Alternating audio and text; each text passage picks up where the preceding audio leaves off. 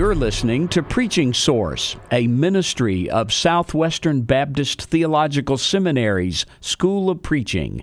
I'm your host, Professor Barry McCarty. Today on Preaching Source, we have with us Dr. David Allen, who is the Dean of the new Southwestern School of Preaching. Dr. Allen, welcome to Preaching Source. Thank you, Dr. McCarty. It's certainly a pleasure to be a part of this. Dr. Allen, you've been one of the leaders in creating the movement toward text-driven preaching. Let's hear it right from you. What is text-driven preaching? Well, for the past 20 years, I've been using that term, text-driven preaching, in my classes, really to describe what I mean by expository preaching. Today, the term expository preaching has become so broad and so elastic that it covers things that really don't really fall under the umbrella of genuine exposition. So what has been happening in more recent years, the preaching faculty here at Southwestern Seminary, we have been developing and refining the concept of text-driven preaching. And basically what text-driven preaching is this. It is an attempt to stay true to the substance, the structure, and the spirit of the text. Now, what we mean by that, the substance of the text is what the text is about. What is the theme of the text? What is the text about? And what is it saying about it?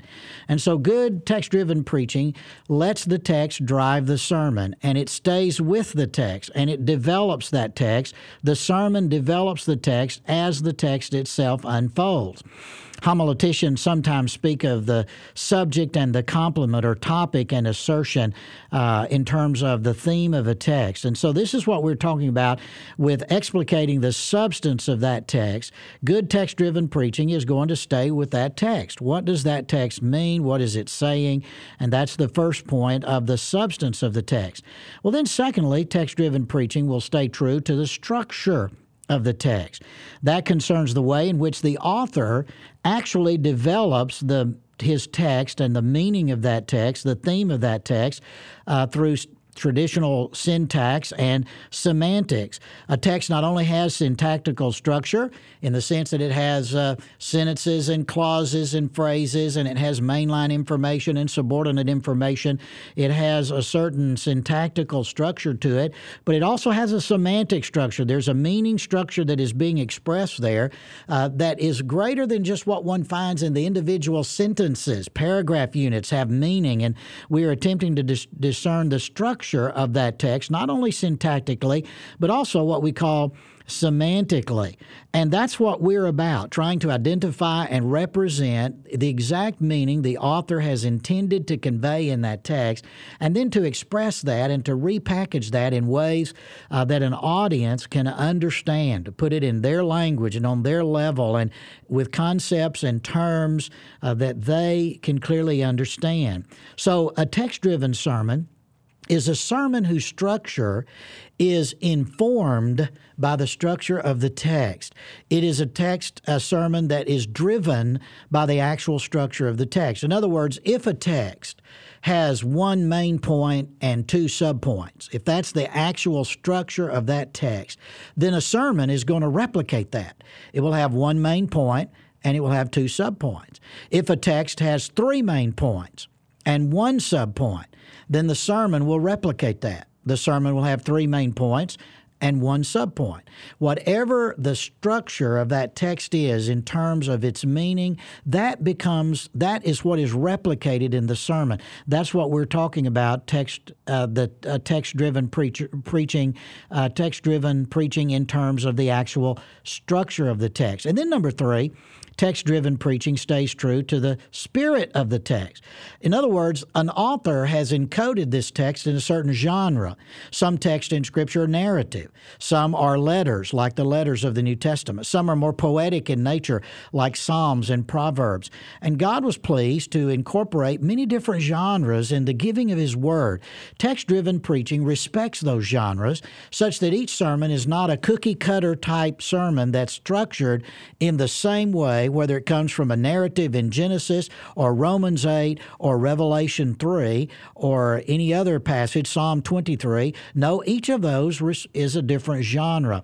And so a text-driven sermon is a sermon that seeks to express itself according to the genre of the text that is being delivered, is being preached. So this is really what we're talking about. These three major concepts, the substance of the text, the structure of the text, and the spirit of the text, communicating that, this is what we're talking about when we say text-driven preaching. All right, then, Dr. Allen, how then does text-driven preaching differ from what is commonly called expository preaching? Is there a difference? And if so, what would you say that difference is between text-driven preaching and expository preaching? Well, in one sense, the terms are essentially synonymous, because when I use text-driven preaching to describe the kind of preaching that we ought to be doing, I am using that term as a little bit more of a descriptor for what I mean by expository preaching. In other words, here is what I think expository preaching should be doing. It should be staying true to the substance, structure, and spirit of the text. Now, not everything that goes under the umbrella of expository preaching today does that. And that's why I think the term text-driven preaching is a viable term, a good term for what we're talking about. So the difference, one of the ways of describing the difference, one way we might go about doing that is to say that compare sermons that would be, many people would consider expository sermons, that we might say, yes, that sermon is text-centered, but it is not text-driven. And let me give some examples of that. For example, a sermon that's text-centered is a sermon that should be based on a text of Scripture and would be about that text. But a text-driven sermon would be a sermon that is based on the text, is about that text, and is derived from that text and clearly explains the meaning of that text. Those are slightly different concepts.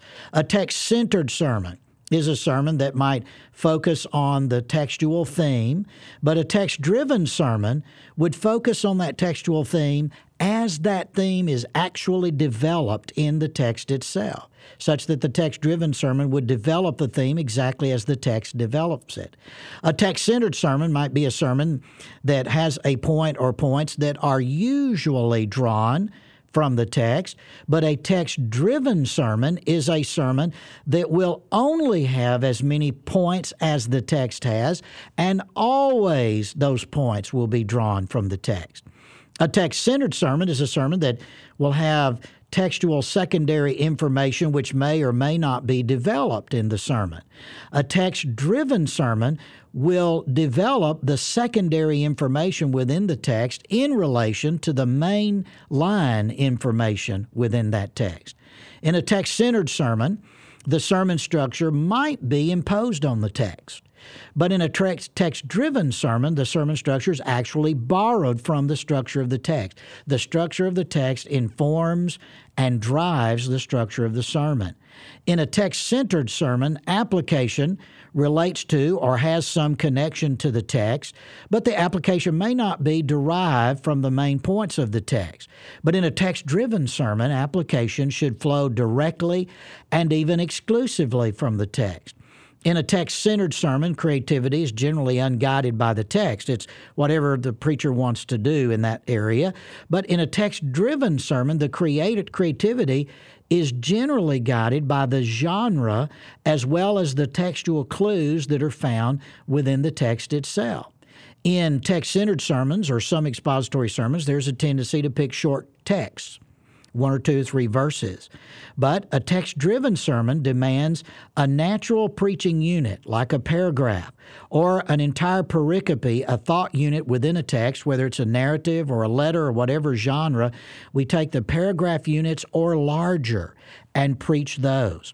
A text-centered sermon may ignore or could even sideline the author's intended meaning, but the text-driven sermon will clearly surrender to the author's intended meaning and do everything possible to bring that out in the sermon. A text-centered sermon, the context may be easily overlooked, but in a text-driven sermon, context is actually vital to proper sermon development. These are the kinds of things, Dr. McCarty, I would say help us to differentiate between what's often called expository preaching in a broad brush kind of a way that, is centered on a text, but everything doesn't develop or flow from the text. Text-driven preaching lets everything Everything from the exposition, illustration, application, everything is textually driven. Everything flows naturally out of the text. So text-driven preaching it sounds to me like you're aiming at a refinement to try to make expository preaching truly expository. Would that be a fair statement? That would be a fair statement. That's exactly right. Okay.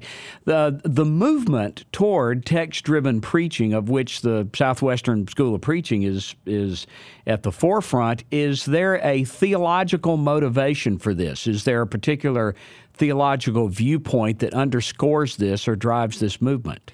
Well, yes, there is. You know, John Stott insightfully commented one time that the essential secret of preaching is not mastering certain techniques, but rather being mastered by certain convictions. And I think all preaching rests on certain convictions. It rests on a certain theology about the nature of God, about the nature of the Bible, and about the nature of the gospel. And so text-driven preaching is theological in nature. Ultimately, I would argue that sermon form should be dictated by theology. What we believe about the nature and the sufficiency of Scripture will largely determine how sermons are structured. Text-driven preaching doesn't entail enslavement to a purely deductive sermonic form nor artificial outlining techniques like a three-point structure or alliteration.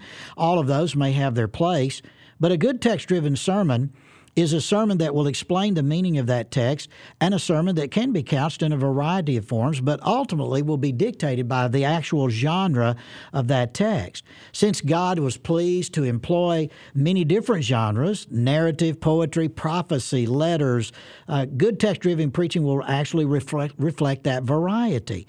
So there's a broad umbrella of sermon styles and structures that can rightfully be called text-driven, but ultimately there is a theology that undergirds it. The inerrancy of Scripture, the nature of biblical revelation, which results in inerrancy of Scripture, inspiration, inerrancy, sufficiency of Scripture, and the recognition that language, the way language works, how language is communicated, how people communicate with one another, those are the kinds of things that undergird what text-driven preaching is all about and why we do it as we do it. So yes, there is a certain theology behind this that is driving it.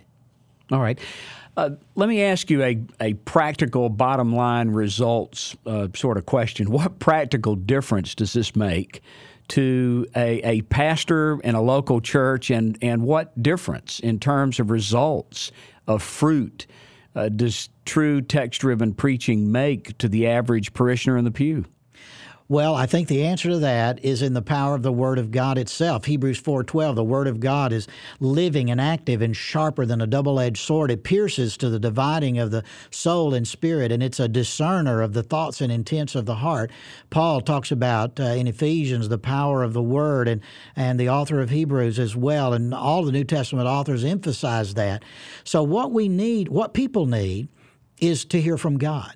In Scripture, as J.I. Packer once said, Scripture is God preaching. And if that's the case, if Scripture is the very Word of God, and if we believe in verbal plenary inspiration according to 2 Timothy 3:16, if all Scripture is God-breathed, then the best kind of preaching that's going to benefit people in the long term in their life would be genuine expository preaching in a text-driven kind of a way, where we take books of the Bible, take the paragraphs or the sections of those books and preach seriatim through those week after week. That's going to feed the people the meat of the Word. That will fulfill Paul's mandate, preach the Word to Timothy. That's what will build people up, edify them, build them up in the faith, is the preaching of the Word of God, faithfully preaching the text of Scripture. Not what the preacher thinks, not what's happening in the contemporary world, though good preaching will always relate to that and speak to it. But text-driven preaching takes the words of God and communicates them to the people of God and communicates them to unsaved people so they can hear the gospel clearly and know what God says and what God expects of them. So the benefits are enormous. Topical preaching is preaching about the Bible. Expository, text-driven preaching is preaching the Bible. And there's a world of difference. And what people need is not what I think or not what any other preacher thinks. What they need is what God says. And what God says is inscripturated in the Word of God, the Bible. And when we preach clearly the meaning of text of Scripture to people, that's what benefits them in the long term. You know, I've lived long enough now, having pastored 2 churches for 21 years in the past, having done over a dozen interim pastorates in my lifetime, and I now receive emails from people, or sometimes people will get in touch with me. I've seen them, heard from them in years, and they'll say, you know, I didn't think about it then, didn't realize it then, but now I look back, and when we sat under your preaching as you unfolded the Word of God, preaching through books like 1 John or Genesis or Ephesians, that fed me week by week the Word of God, and it changed my life. And so I get emails like that and calls and contacts like that, and I realize that what people need is the Word of God. That's what changes lives.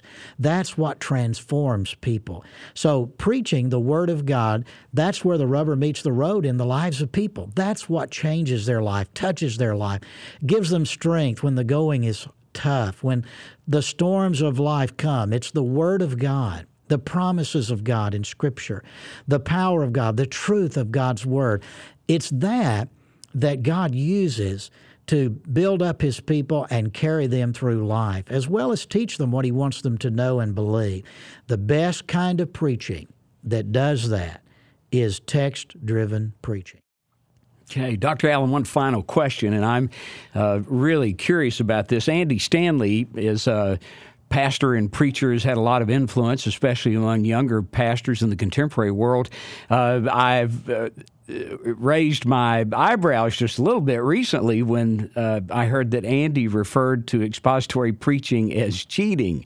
Are you familiar with that comment? Yes, I am. Mm-hmm. Well, do you have an opinion on that? Do you want to agree with him or disagree with him? I'll ask here, is Andy right? Is expository preaching cheating? Well, let me say this. Andy gets some things right, but on this one, he got it dead wrong. He could not be further from the truth. I'm not sure what caused Andy to make that statement, but that statement is, frankly, it borders on the ludicrous, really. And the reason it does is preaching, and I think probably what Andy's thinking about, I think, is what he would call boring expository preaching. Preaching that just doesn't connect with people. It's just a history lesson. You go verse by verse, and you know this Greek word means this, and this Greek word means that. Well, that's not expository preaching. We should never do that. Preaching needs to be done creatively and done well, and it needs to be good communication. Good preaching is good communication, and so I really think that Andy's missed it on that one. I really do. Because, you see, it's just the opposite is the case. It's easy to get up, combine 3 or 4 funny stories with your own personal illustration, a little bit of leadership principles from over here, and put all that together into life coaching, and we can get 10,000 people to listen to that and go away thinking, oh, my gracious, this is the best thing since sliced bread. But in reality, that is not going to carry people but very far down the road. The Word of God will. You know, by what hubris do we think that we have something more to say and better to say to the people of God than what God Himself has said? It's actually what Andy has said is really the opposite is the case. Expository preaching done well is not cheating at all.